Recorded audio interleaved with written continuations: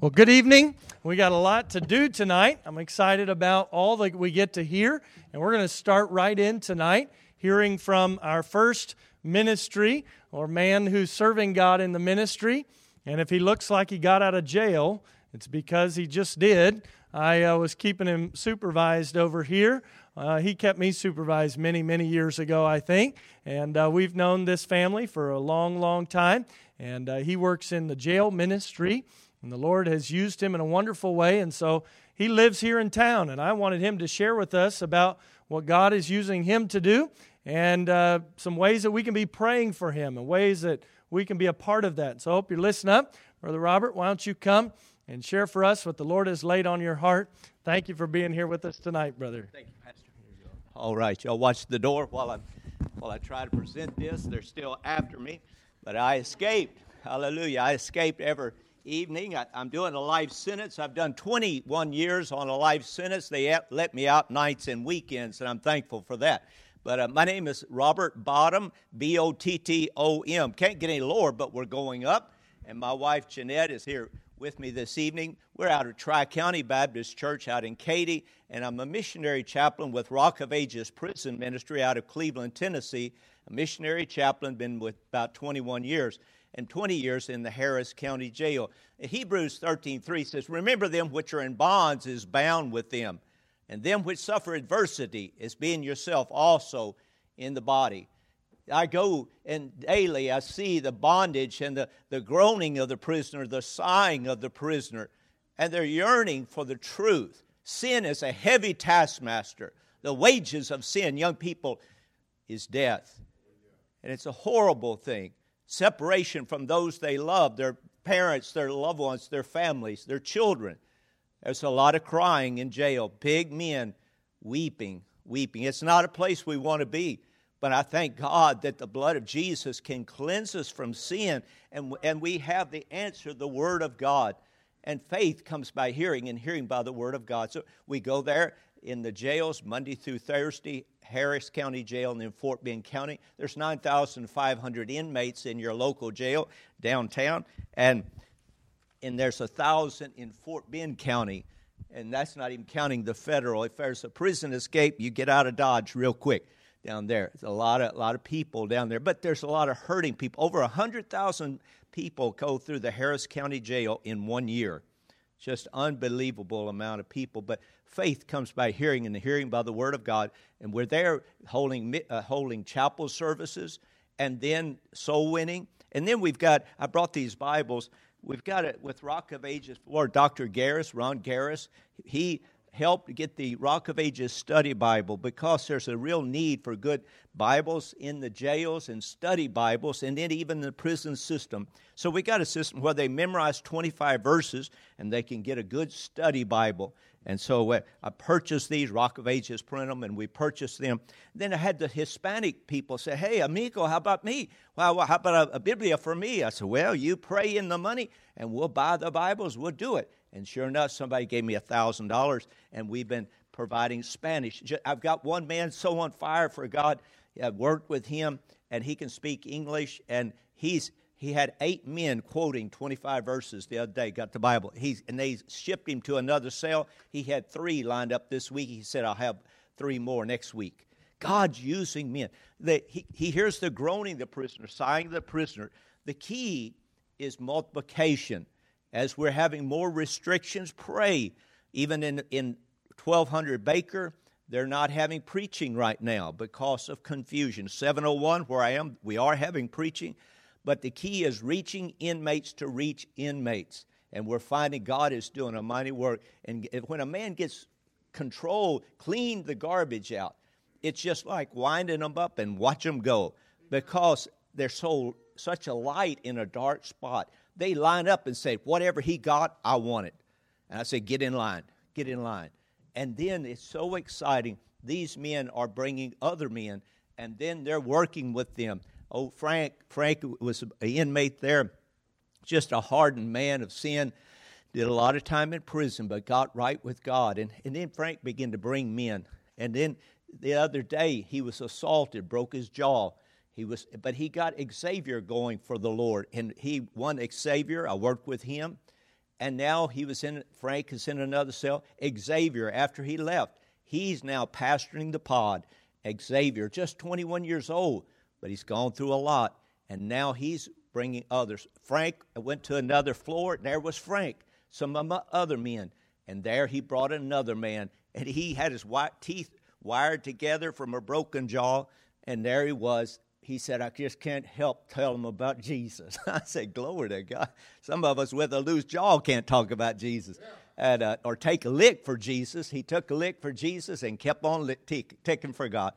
And there he brought another man to Christ. Do pray for us as we go there and try to reach the souls. And do pray. It's a dark days. In the East, many cannot go behind prison bars now. Further, with Rock of Ages, we're seeing more and more restriction in the jails.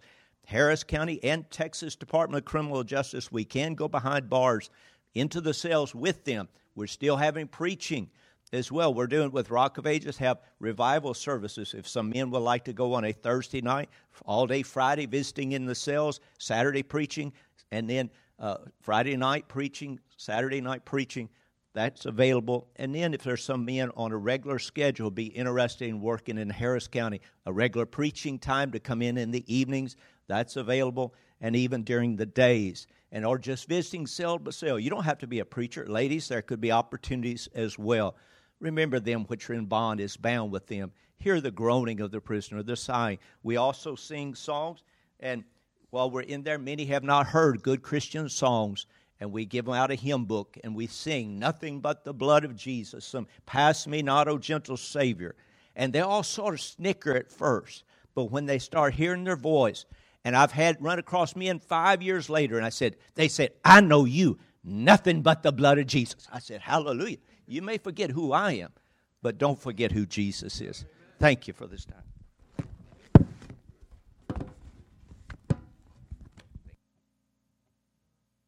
Let's take a minute right now and pray for Brother Bottom and his work there, what the Lord's doing. Some of these men, you mentioned Frank. Who are some other folks? And Xavier. Any others we can be praying for tonight? And Brother Bell. Let's pray for them right now. Father, thank you for this very important ministry of the gospel. I love what the Scripture says when it says, go out into the highways and hedges and compel them to come in. Lord, I thank you for men who will go even to people who have run and have hurt and have done crimes and all kinds of wicked things. But Lord, we thank you that Jesus loved us even while we were yet sinners. Christ died for us. Lord, thank you for somebody who is willing to go and to share the gospel with those that the rest of society would rather not see, maybe not even hear from again. But Lord, thank you that you love them just as much as you loved us. Lord, I pray for these men that have trusted you as Savior. I'm sure there are others, but we think of Frank tonight, Xavier, Brother Bell, Lord, others who have trusted you as Savior, these men that are memorizing Scripture, studying your Word. Lord, I pray that they'd be even an example to us. We have freedom to choose where we go and what we do. And because of their choices, their wrong choices, many of them don't have the freedom to do that. But thank you that in Christ we have freedom from sin. Yes. Lord, I pray that you'd bless them, encourage those men, help them as they study your word, as they share the gospel with others. Lord, thank you for even through this awful choices and bad situations of how they got where they are, you're still using it for your glory. Amen. We thank you that no matter where we are, you said if we end up into heaven, you're there. If we make our bed in hell, even there, you're with us. Lord, I thank you that you're there even in the jail with men and women who have tried to run as hard as they can from you. Lord, I pray that you'd bless Brother Bottom, give him strength, provide the finances that he needs, provide the materials that he needs to be able to go and to continue the message. I pray that you'd touch somebody in our church even tonight, encourage them with this need, and that they can be a part of going as well. Might join in one of these opportunities to share the gospel down at the county jail, or one of these weekends where they go and have evangelistic services, or one of the ladies going into the ladies' prison and helping there and encouraging there. Lord, you know the needs and you know what's in our hearts. I pray that you'd use us to be faithful to serve you. In Jesus' name I pray. Amen. Amen. You know, there was somebody in Scripture who said, Lord, I'll go with you even unto the death. His name was Simon Peter. Of course, later we read that he then denied Christ 3 times. But still, God came back to him. Jesus came back to him because he loved Simon Peter. And he encouraged him. And he forgave him. And he restored him. And Simon Peter was the man that God chose to use in the city of Jerusalem on what we know as the day of Pentecost to stand up and to preach the gospel to thousands who were gathered that day. And the Bible says that 3,000 people trusted Christ that day. You know, it's wonderful to have good intentions to serve the Lord. It's wonderful to make commitments to serve the Lord, and we ought to do it. But the reality is, sometimes we fail, even with the best of intentions. Maybe some of you this morning came forward and you said, I'm going to pass out a tract. I'm going to be faithful to share the gospel. And then as you went home, you just kind of thought, I don't know if I can actually do that. I want to encourage you to stay faithful to the Lord. But even if you have failed or you haven't fulfilled something that you've promised to do, if you're still here, God still wants to use you. And stay faithful to the Lord. God can use you. God can use you. Well, I'm so thankful to introduce our next folks. They don't really need any introduction because they're part of our church family. But several months ago, I don't know, when was it? Around Thanksgiving, somewhere in that time frame, the Ngogas invited us over to their home and shared with us some of the ministry that God has allowed them to have. And you know how God puts people through all kinds of different circumstances? And sometimes when you're going through even really hard things, you say, why would God do that? You ever find yourself asking God why? I think if anybody could ask God why, it would probably be this family. They've been through a lot. And yet everything that God has allowed in their life, He's had it there for a purpose. And it was for their good and for His glory. And also for the opportunity that the gospel might go forth even beyond themselves, which of course we know is all to the glory of God. And so I've asked them to share what the Lord's laid on their heart, maybe a little testimony of some things God has done in their heart, as well as some of the ministry that the Lord has allowed them to have, even in some ways we might say a small way right now, even though it's not a small way. Any amount of serving the Lord is a wonderful thing. There's a song that says, little is much when God is in it. We be faithful to the Lord. So I'm thankful for them. And I also wanted to say this at this point. Maybe in the presentation about the ministry in the jail system, some of you said, I'd like to know more about how I can be a part of that. After the service tonight, Brother Robert has a table in the back here with information. I'm sure he'd love to talk to you, love to get your information, be able to stay in contact with you and let you know about opportunities, let you know ways that you can pray, let you know how you can be involved in those things. So go see him after the service tonight. And after the Ngogas share tonight, maybe some of you say, I want to know more about how I can be a part of that. They also have a table, but we've put them around in the fellowship hall. We put them in there because as part of our church family, we need a lot of space. We figure a lot of people, no, really we just ran out of space in here. But if you want to know more about their opportunities to serve, go see them afterwards. Of course, some of you this morning already visited with Brother Milton back at his table. Go see him after the service tonight. We're excited about what the Lord's doing through their ministry as well. Isn't it wonderful to know that we serve a God that's big enough to work all over the world all at the same time?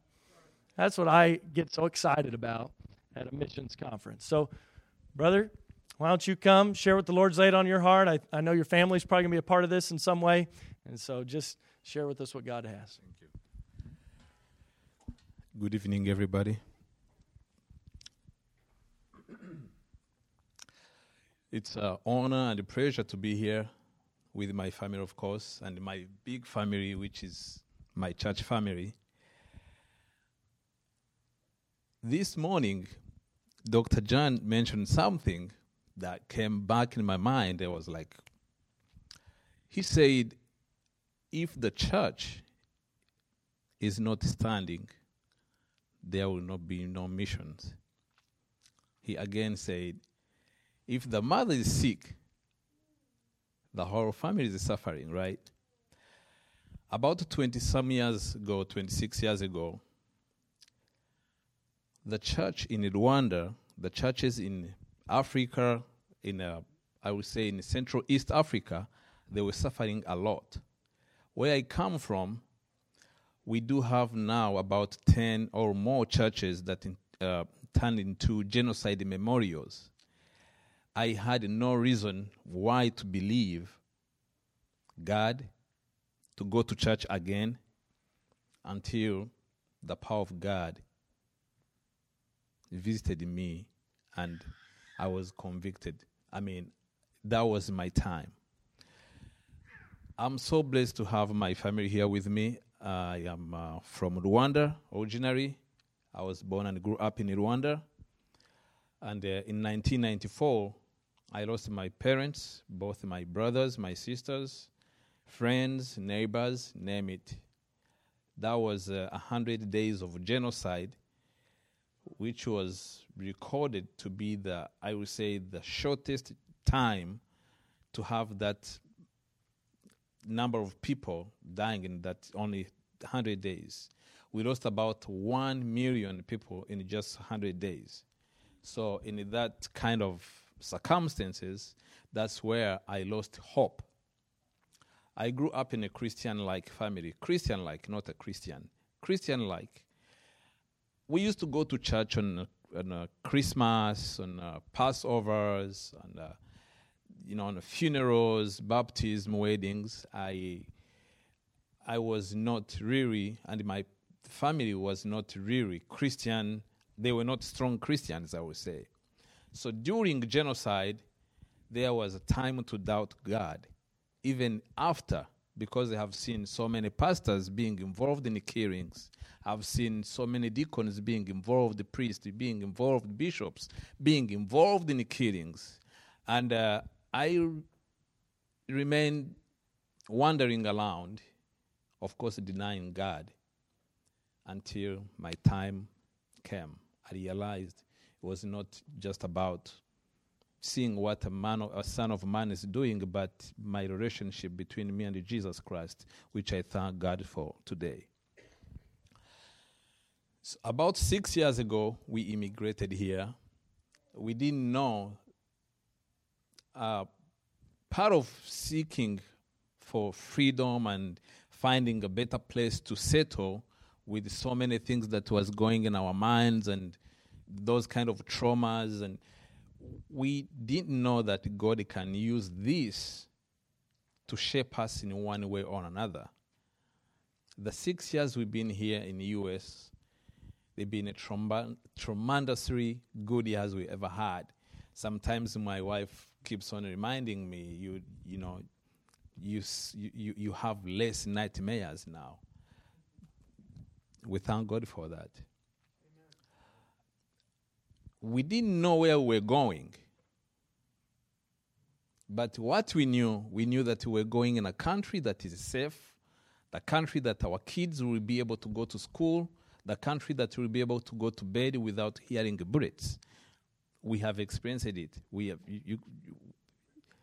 are fine. We thank God for that. We took steps of faith. We didn't know about some of the states. When we first landed here, we landed in Massachusetts. We didn't know that the Massachusetts was a state. We thought Boston was a state. That was our. So all these years we've been here, we've been enjoying, we've been growing spiritually, physically. But one thing that really kept on tickling us, it is the life we lived back home. Both spiritual life and physical life. We came in a families where to make it, having dinner was a little bit hard. Then after genocide, when so many people were depressed and so many chaos going on, it was even harder. I was telling a friend the other day that I do remember there's a time I was making $26 a month, and I was married with 3 children. I and Christine making it on $26 a month. I do remember there's a time I couldn't take our firstborn, Erica, to school because that was not enough, even for us to survive. A friend stepped in and he introduced me to a friend, and they found her sponsor.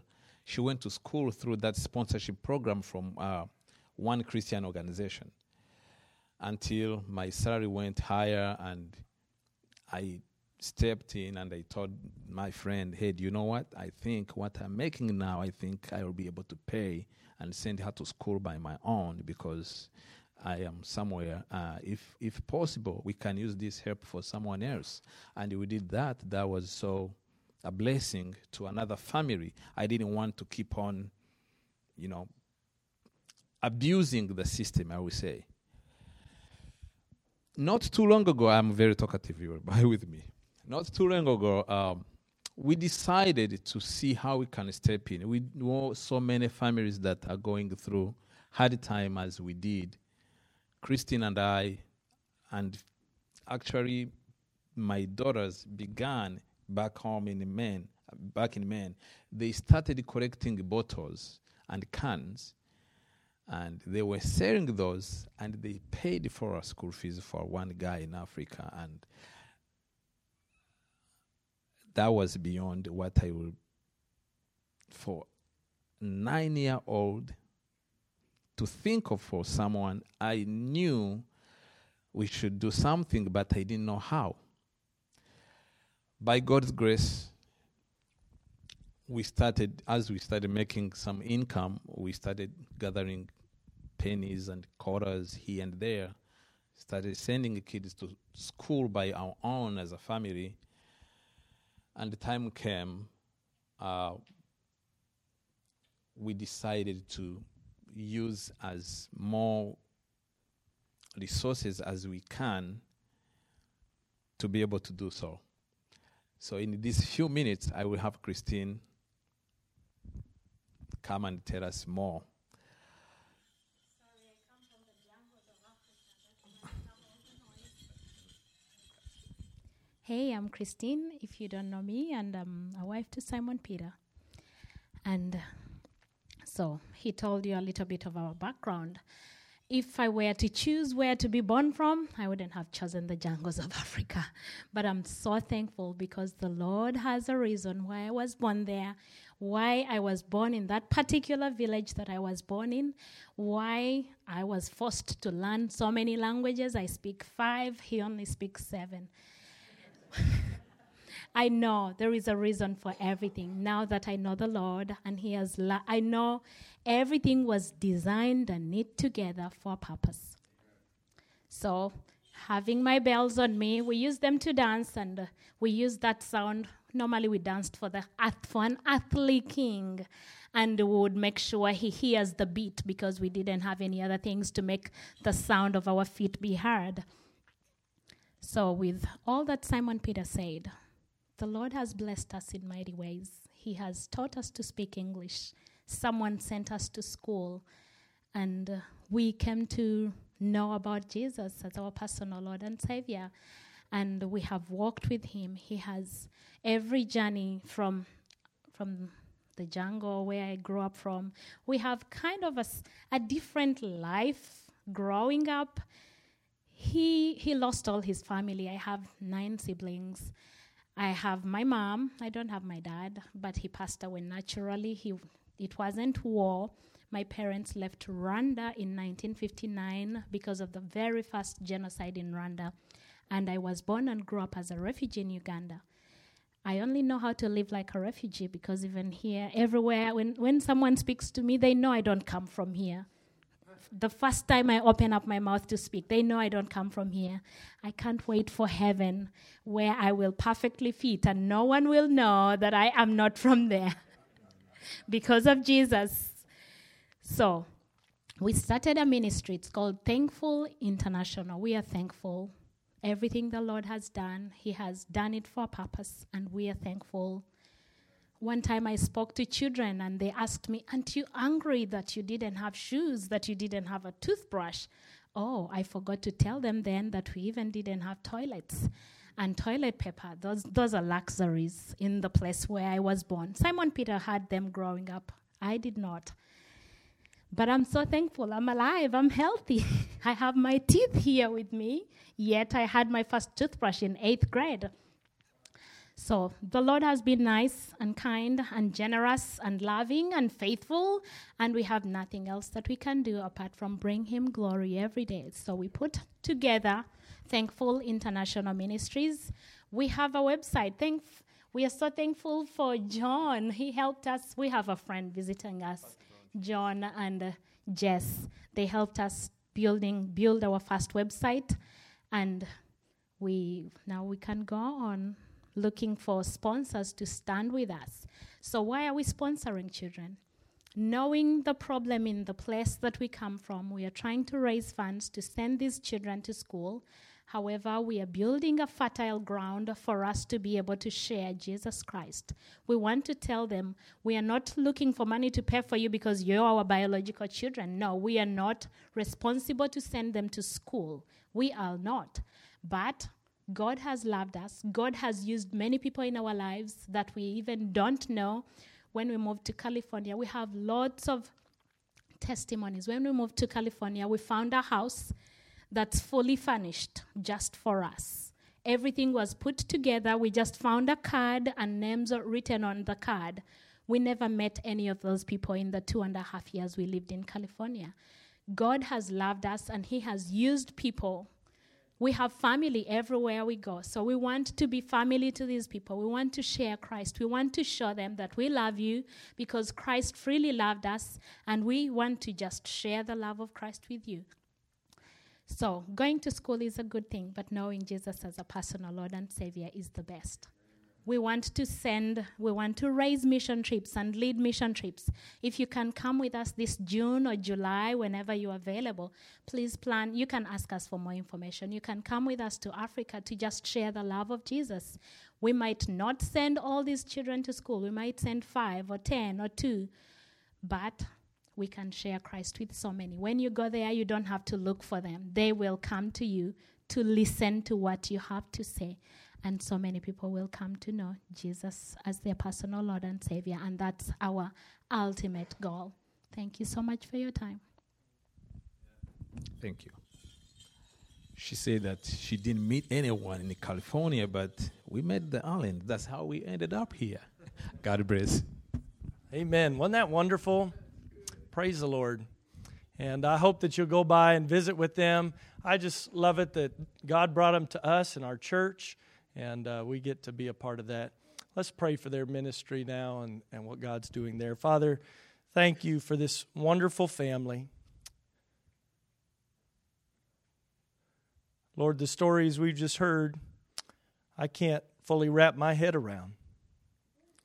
Thank you for loving us so much that you sent Jesus to die for us, that no matter where we come from, no matter how much money we had or what our parents did or what country we lived in, Lord, that Jesus died for us. Amen. Thank you for this sweet family and all that you're doing in them and through them. I pray that as a church we would encourage them and help them. I pray that you'd bless their efforts as they continue to work to share the gospel, to help raise funds, to help these children be able to go to school. Lord, I know they're praying about how you would have them be involved in this even more going forward as a family. Lord, I pray that you would use us to be a launch pad for them, a place that they could continue to grow and go and serve you faithfully, and we could go with them, support them, pray for them, give to them, help them. Lord, we love you and we thank you for all that you're doing. In Jesus' name I pray. Amen. And Brother Jan's going to share with us again from God's Word. I think he's got a little video for us. And so you get to enjoy that of some ministry. Brother Jan, would you come introduce that to us and then share what the Lord lays on your heart? We're so glad to have you with us. Thank you, Pastor. I love you. Well, it's good to see each one of you. I'm going to take you on a medical team. We're going to let you travel right along with us, okay? We're going into Peru, and we're going down, part of the trip will be on a tributary of the Amazon River, and you're going to see a scene in here, and I want to explain it to you.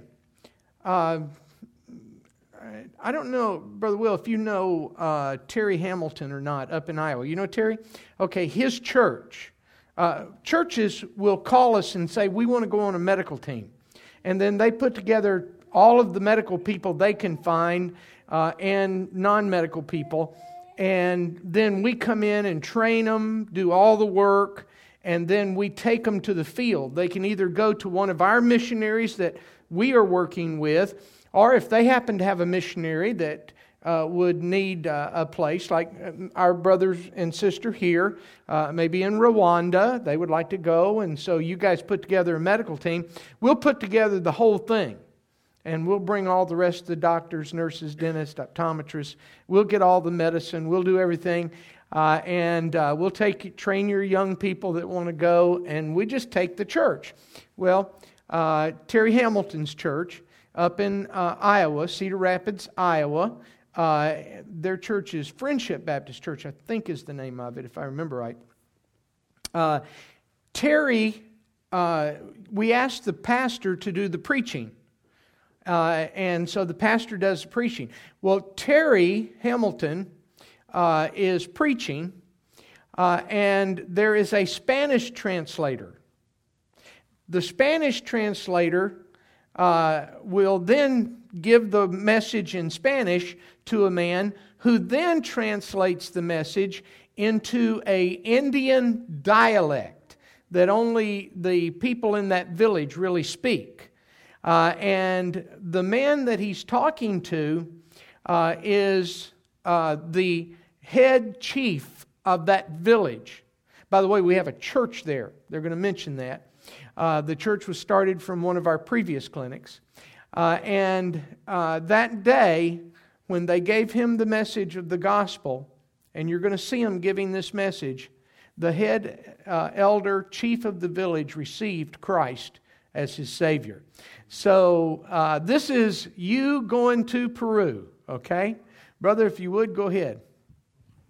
Many people have asked us, why do you stay in the fundamental churches? And the reason is because we believe in doctrine. You can't have a foundation of bad doctrine and have a good ministry. And we believe that our Bible-believing churches have good doctrine.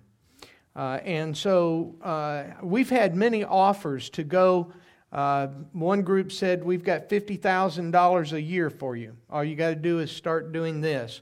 And we said no. We've had many offers, but we believe that God put the church on the earth to do His work. And so we work with our churches and are very thankful. Every year, I can't tell you how many churches work with us on these various projects that we'll be showing you over the next few days and introducing you to.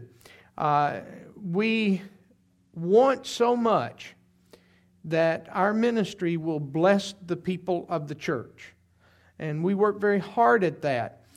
Believe me, it would be much easier to do it in another way because of the fact that churches have specific ministries and they're all over in different places. Everyone has different standards. Everyone has different peculiarities that we have to get to work with.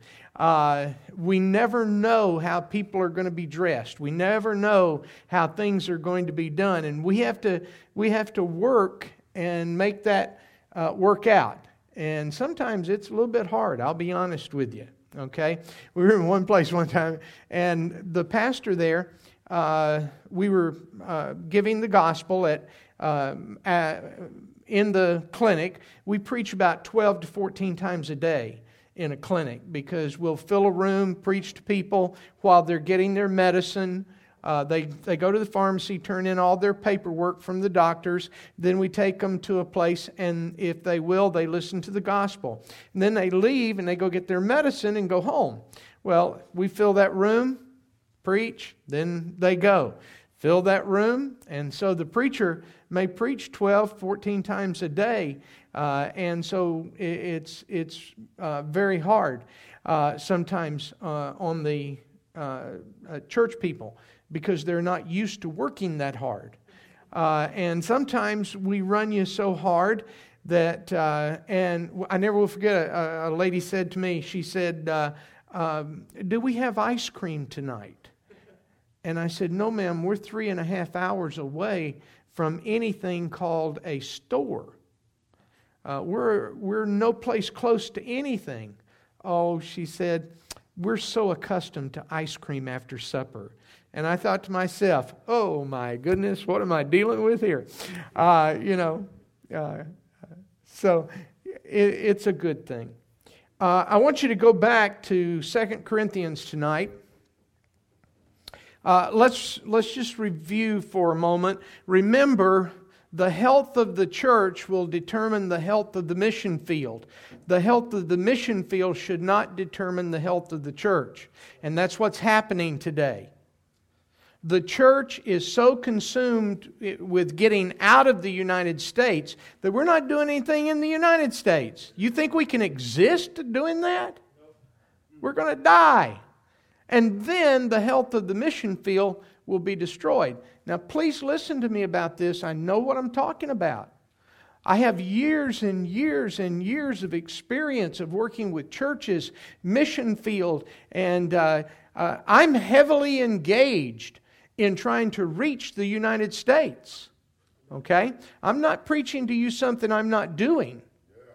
All right? We must, with everything in us, change our minds. We must decide that our churches, please believe me, I just got a note from a church, no longer supporting. That church at one time was running over 1,000 people. For 23 years, they sent me $250 a month.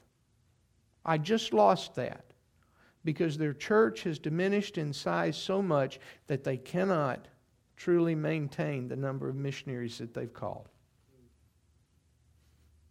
Listen to me, I know what I'm talking about. I can take you to a church not too far from here, and if I mention the name of it, you would probably know it. Well, it's a little bit further away than what I was thinking. But anyway, they ran almost 5,000 people. Today, if they have a couple of hundred, they're doing real well.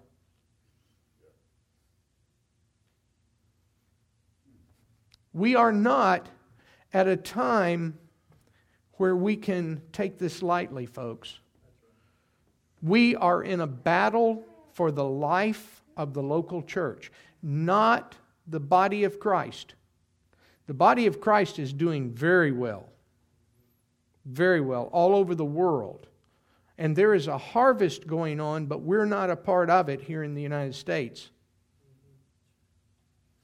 Now, if we don't get these things right, if we don't understand that it is our responsibility to win people. I've heard this over and over. Well, people don't get saved like they used to. And then my mind just goes to, oh no, here's this diatribe. Somebody trying to explain why they don't witness. That's all it is. Okay? And going door to door doesn't work anymore. And I go, oh boy. Tell you, and then I get these other things, and they all say the same thing, and none of them are doing anything. Okay? Now let me tell you what happened. I know a church right now that decided they would not allow that to exist. One young man, started canvassing his neighborhood. Well, actually, the neighborhood directly across the street from the church he was in. And he would go door by door. And you know something? Contacts started rolling in. You know why? Because people will let you in the door. People will listen to you. And the only people telling us that it doesn't work are people who are not doing it. Oh, you're not going to get everybody to be happy and invite you in and say, would you like a Diet Coke?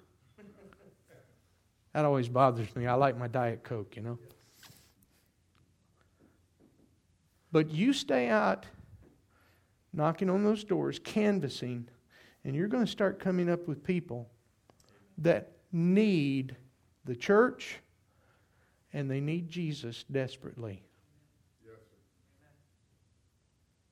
We've given up on it. But you know something? The Mormons haven't. You see those little Mormon boys on their bicycles all the time. Now let me tell you something. They came to our house years ago. My sister, I was living with my sister. My parents gave me away when I was 15 days old. Never met my father, don't know my mother.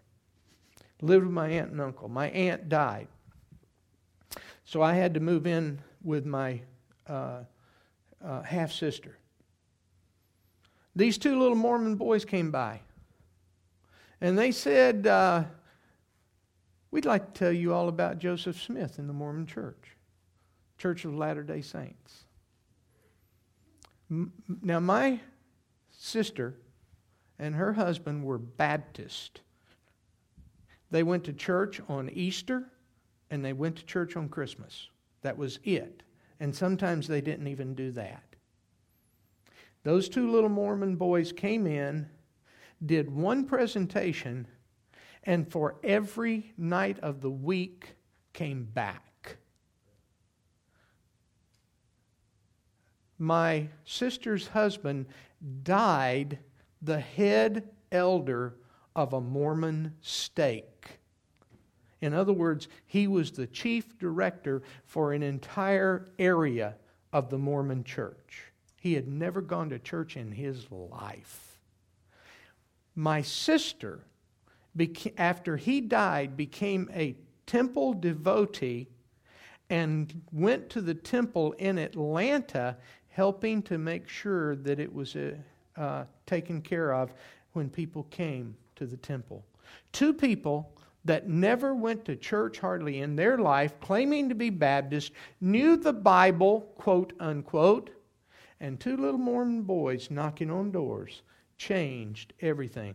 They came to me because I sat through all the lessons and they said, I had just gotten saved. I mean, it wasn't but weeks. And when I heard the Joseph Smith story, I looked at him and I said, now look, I don't know much about the Bible, but I know that Joseph Smith's not right. I was 13 years old. Amen, now, folks, if it didn't work, those Mormon boys wouldn't be out there, would they? And they're everywhere. Yes, it's us that is not going to the harvest. Now, we talked about a commission, didn't we? We're ambassadors. That's what we're supposed to be. We talked about a ministry. It's a ministry of reconciliation. That's what we're supposed to be doing. Okay? We talked about an aspiration, which is that we would make ourselves acceptable to the Lord. Now, we're acceptable in Jesus, but the word acceptable there means to please the Lord. We want Him to be pleased with us. Okay? That was His total aspiration. By the way, where it says labor, that's exactly what that word means. It means to aspire to something. We talked about the difficult condition. We will be judged. We will stand before Christ, and every one of our works. Remember what Paul said? Wood, hay, and stubble? Okay? Or precious stone?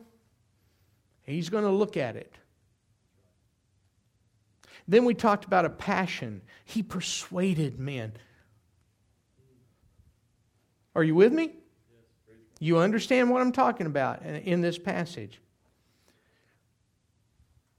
People will say to me when I preach this message, well, do you witness because you're afraid God will not give you a reward? No.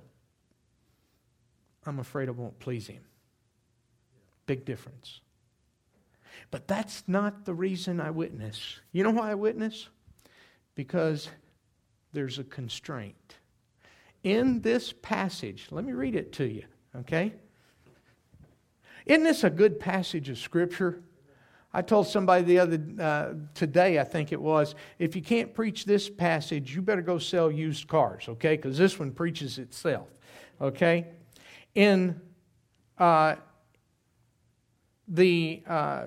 5th chapter, verse number 14, for the love of Christ constraineth us. That's why we do it. Because He first loved us. You know, I thank God. When I was a young boy growing up, I always lived in somebody else's home. I always wore somebody else's clothing. Nothing that I had belonged to me. When my aunt died, finally I moved to a children's home. I never will forget, it was a farm. I had 33,000 chickens that I took care of every day. And if you don't believe 33,000 chickens are a pain in the neck, you go do it, okay? You'll learn quickly. And they are so loud. Oh my goodness, you get in some of those chicken houses and they are so loud. Every day I had to go through and cull the chickens. In other words, the sick ones. I would pick them out and I would kill them and then I burned their bodies. Okay? I had 23 beef cattle that I took care of every morning before I went to school in the children's home. And we had a bull, big, huge red Angus bull. These things are so broad, okay? And we were boys. Come on, give me a break here. And so we started screaming and yelling, and I was carrying this guy like this. And the guy who ran the farm came out and he goes, what on earth is wrong? And I said, the bull got him. And oh man, we scared that guy to death. We shouldn't have done that. I know that. But it was kind of fun, you know. I had 90 pigs that I took care of every morning before I went to school. We had 33 sows. We had a parlor, it's called. And the sows would go into the parlor and they would deliver the piglets. And the piglets had to run away from the sows because sows kill every one of them and eat them. Okay? So there was a little area where the little piglets would shoot underneath. They learned to run quickly. Okay? When the sow would go to sleep, they'd come out and they'd start nursing. And when they woke her up, bingo, back underneath they'd go. And if you've never seen anything, a little pig looks just like a big pig. Did you know that? They are so cute. All right? Until they get out. And they can root with their nose. Oh, I never will forget. I would chase those crazy things. Do you know how fast a pig is? They can run. And I used to carry a 2x4 because they'll eat you. And boy, they'd start coming at me and I'd take that 2x4 and wow! And they'd head off and it'd stop. But you know something? I'm so thankful that Jesus loved me. When I got to understand how much Jesus loved me, I gave my life to Him. I went to another children's home and I gave up the animal world for the kid world. I had 22 boys that I took care of every day of my life. I made sure their clothes were folded. I made sure that their shoes were shined. I made sure they got their homework done. If they had a problem in school, it was my job to go to the teacher, find out what was wrong, and correct the problem. I had a little boy in my room. He would cry every night. He was 12 years old. He had watched his mother be beaten to death by his father. And he would cry at night. And he would wet the bed, and I would have to get him up, and I would have to take care of him. I had a little 4-year-old in my room. His parents had kind of left him with us. He was so small that I had to pull my mattress off the top bunk, put it on the floor, and I would sleep on the floor and he would sleep on the first bunk, just in case he rolled off. I didn't want him to hit the concrete floor. I'm so glad Jesus loved me. I'm so glad that God took care of me. It is the love of God. I will never in all of my life get over the fact that Jesus loved even me. Amen. And you know something? When that thought strikes your heart, that God truly loves you, there is no amount of force that can cause you to stop. Only you will stop yourself. Amen. The word constrained literally means to take someone and to hold them. Jesus was taken. By the way, I like that idea of in the jail. You know, Peter went to jail. Jesus went to jail, right? Paul went to jail. Joseph went to jails. Bunch of jailbirds in the Bible.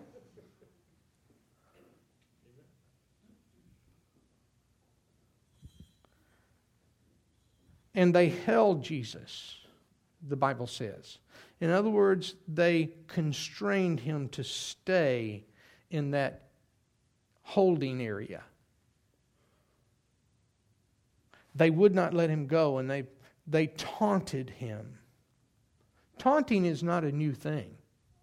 It's been a part of human culture for multiple years. And they put a crown of thorns on him, and they put a robe on him. And they mocked him, and they constrained him to stay right there. Why do we do what we do around the world? Because the love of God constrains us. We're held like in a vice grip of the greatest power ever known to man, and that is the love of God. Oh, I could tell you stories. My father-in-law said to me one time, we were going on a medical team. And my father-in-law is a good man. He's been a deacon in his church. He served the Lord faithfully. Okay? And all of a sudden I got a phone call saying that the airfare that we had for the team had jumped. And we would have to come up with more money. And he happened to be around when the phone call came in. He said, "Why do you do this?" He said, "It's nothing but a headache." Because Jesus loves every one of those people in Rwanda, right? He loves every one of them in Uganda, doesn't he? He loves every one of them in Houston. He loves all of them in Mexico and El Salvador and Nicaragua and Costa Rica and Guatemala and Panama and Venezuela and Guyana and Ecuador and Peru and Chile. He loves all of them in Europe. He loves everyone in every country. When I preach, sometimes I'll say this. I love to do it in Uganda because all of a sudden I'll see that big smile. The Ugandan people, for some reason, cannot help but smile. And they will get this big smile. And I tell them, I say, now, today, you can make sure that you are ready to go to heaven. I use John 3:16. I preach from that. It's a marvelous passage to preach the gospel. Okay? And I'll say, you and I don't know each other, and in a few days I'll be gone. I'll come back. But someday Jesus is going to come, or I'm going to die. Same for you. And if you know Him, If Jesus should come, He's going to take you out of Uganda. And there'll be people out of Rwanda.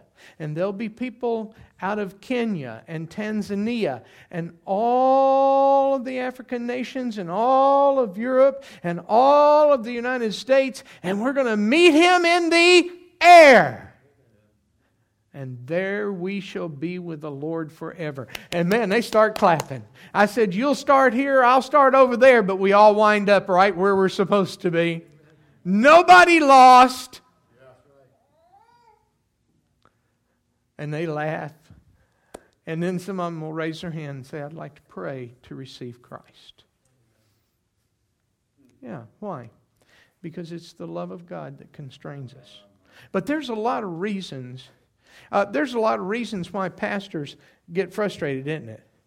I tell people, in fact, today, I've been working on several projects this afternoon, okay? And I've got a lady over in Tanzania, and it looks like she has cancer. And I've been going back and forth. People will write us. We send the message out to our doctors. Then they send back in the information, okay? And we were working with a lady who's a widow and here in the United States, and she needs a ramp built for her. And her church is working on it, but it's hard for them to come up with the money. And they called and said, would Operation Renewed Hope help this widow? Well, of course we will, okay? There are so many things that can be discouraging. Never will forget, we were in India, okay?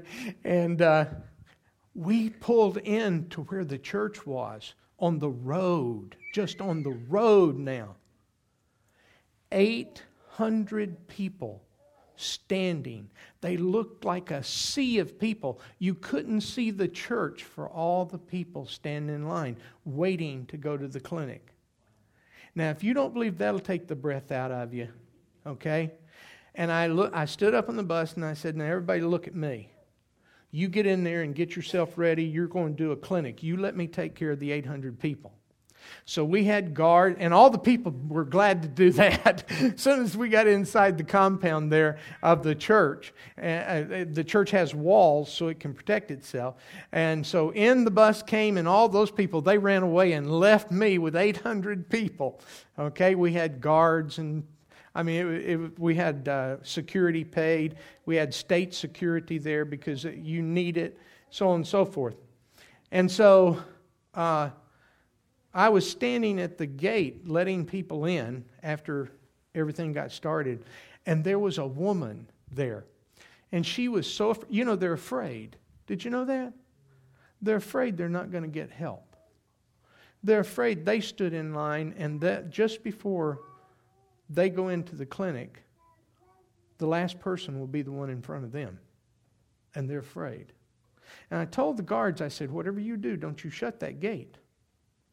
You shut that gate, and somebody's going to die today. Well, one of the guards shut the gate because he got afraid of all the people. And man, they just started pushing that gate. Do you know how much power there is with people like that? So I went over and I told him, I said, you get out of the way and don't you ever come back here. And I took the gate and I opened it.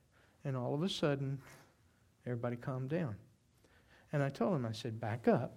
Back up. I mean, they would a little bit, but it's hard to get 800 people to back up. So I was standing there at the gate, and I had my back to the crowd, and I was letting people in as we could, And there was this woman, she had a stick, and she took that stick, and she started beating me on the back because she wanted in. And she would hit me and hit me and hit me, and finally I turned around, and I looked at her, and I said, everything's going to be okay. And I grabbed her and I hugged her. She never hit me again.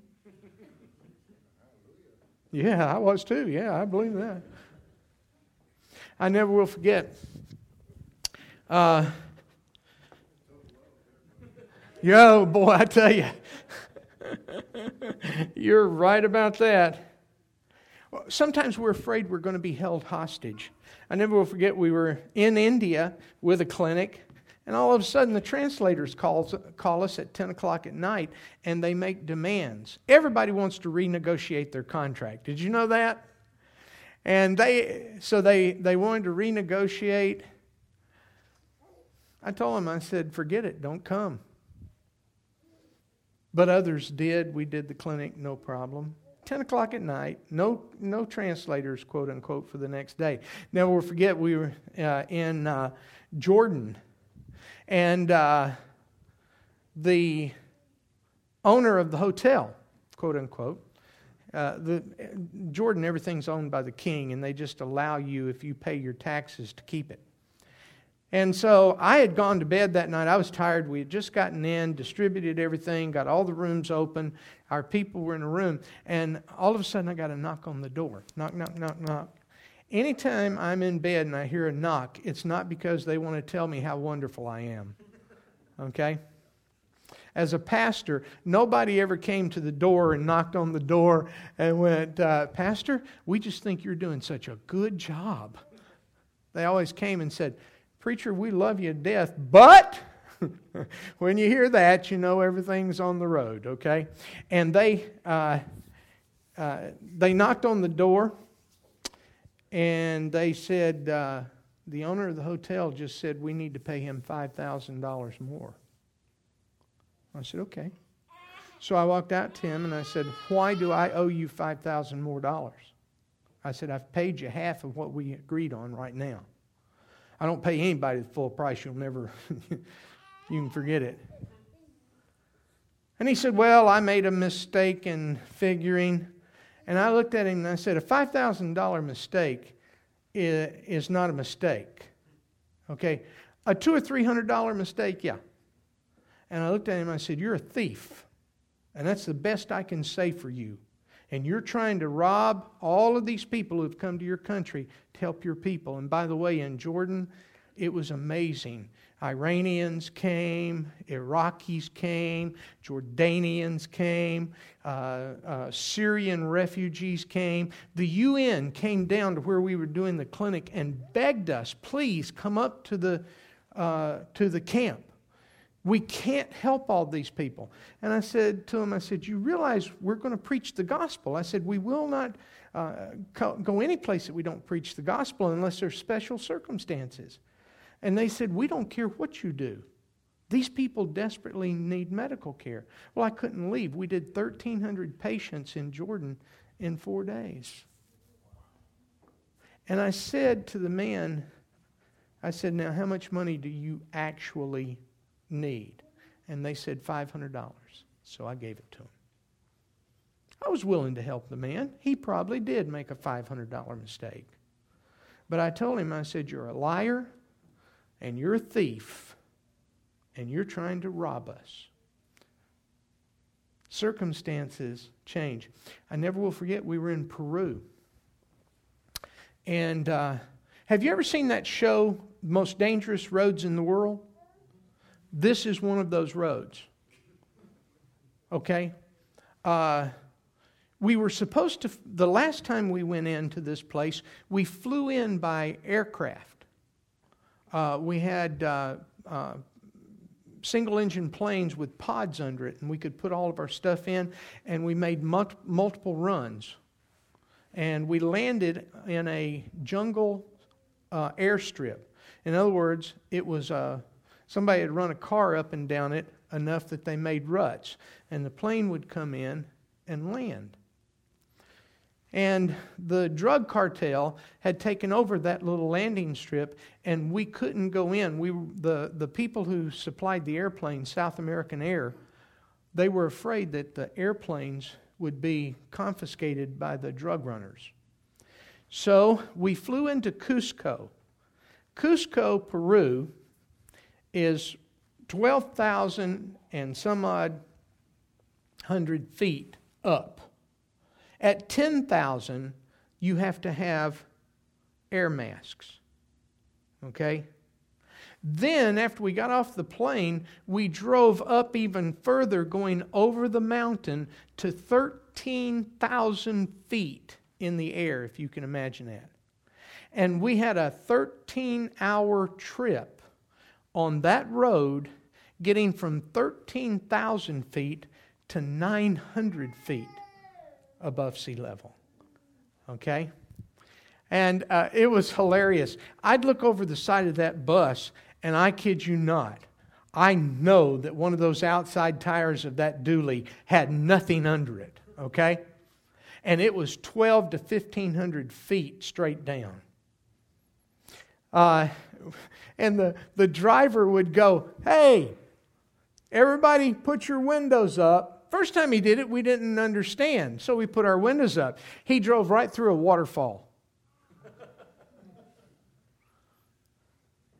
on the side of the mountain. But my favorite of everything was their idea of a tunnel. Okay?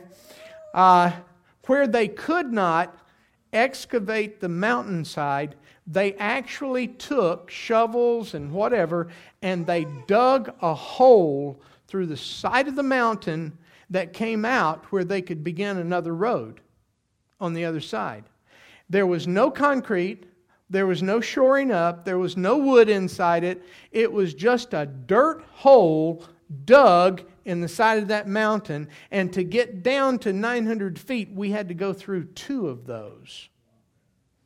And the bus would roll up to the front of that dirt hole, and he would start inching through, and you would sit there, and there was nothing. And if he moved too much, the bus would hit the side of the hole. So he had to go very carefully through there that he didn't go back and forth with the bus. And I want you to know, we got through and we got down, had a wonderful clinic. And the last night I'm looking at the man who helps me plan all these, and I said, "What if we can't get through the hole?" He said, "I don't know." And I said, "That is not the answer I was looking for, okay?" We made it. And I can stand here tonight. I won't, because you're ready to go home. And I can tell you event after event. I can tell you about being on the ocean in a boat about a little bit larger or a little bit wider than this pew. 40 of us. We got out on the ocean, and they used the shore as their guide for where they are. And all of a sudden, a squall came in. Now, I don't know if you've ever been in one. I was so scared. I am a coward at heart. I want you to know. We couldn't see a thing. So here we are, putting along one engine. All right? And we're headed for a dock across the bay. And you can't see a thing. And we had already divided up because the water, we were having to bail the boat because the water was coming down so strongly. And we had divided the women into groups with men. So in case the boat went down,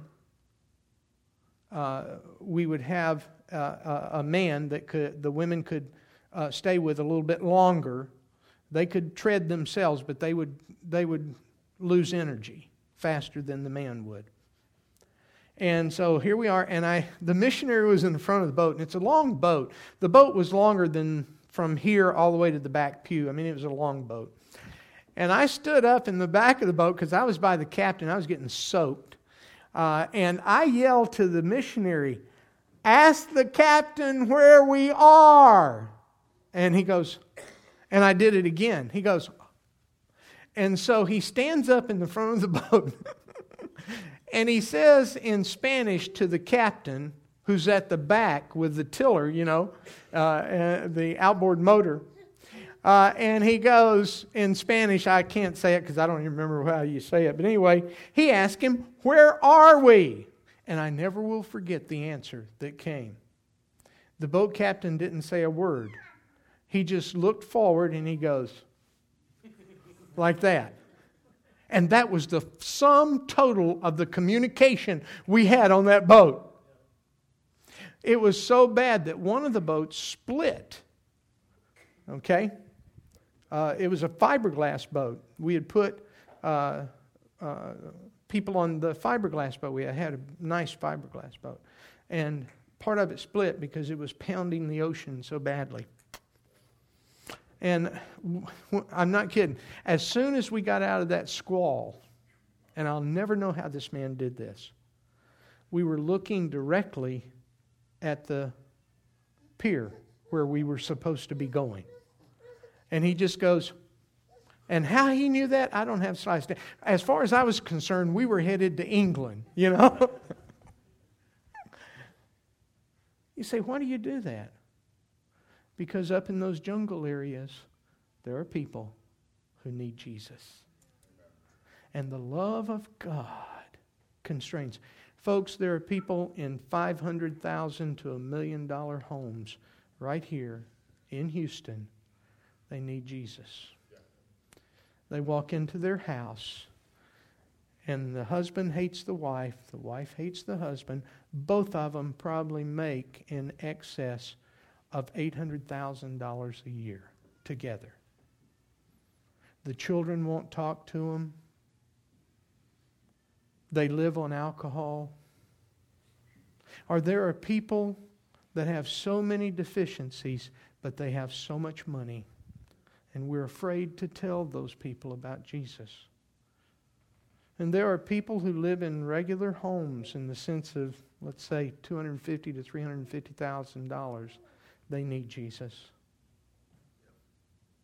And there are people who live in $100,000 homes, and they need Jesus. And if we don't tell them, who will do it? If the ambassador refuses his appointment, who will go? And the Lord said, who will go for us? And Isaiah said, here am I, Lord, send me. And the love of Christ constraineth us, that He died for the whole world. And it ought to be like a vice grip on our souls. It ought to hold us to the ministry. We ought never to give up. We ought never to back away. We must confront the situation. God help us that we might do that here in Houston. Let's bow our heads for prayer. Every head bowed and every eye closed, no one looking around. I'm just going to ask you this. It's going to be a simple invitation. I'm going to ask the sweet lady to go to the piano, or I guess you're playing piano. Okay. All right. He's not a sweet lady. If you would like to pray for the lost because the love of Christ is constraining you, would you just come down to the altar and pray that God would use you to reach someone this week for Jesus Christ?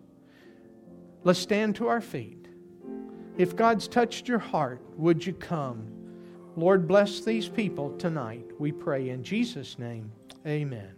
Come to the altar and kneel, saying, Dear God, may the love of God constrain me and hold me like a vice grip that I would do these things.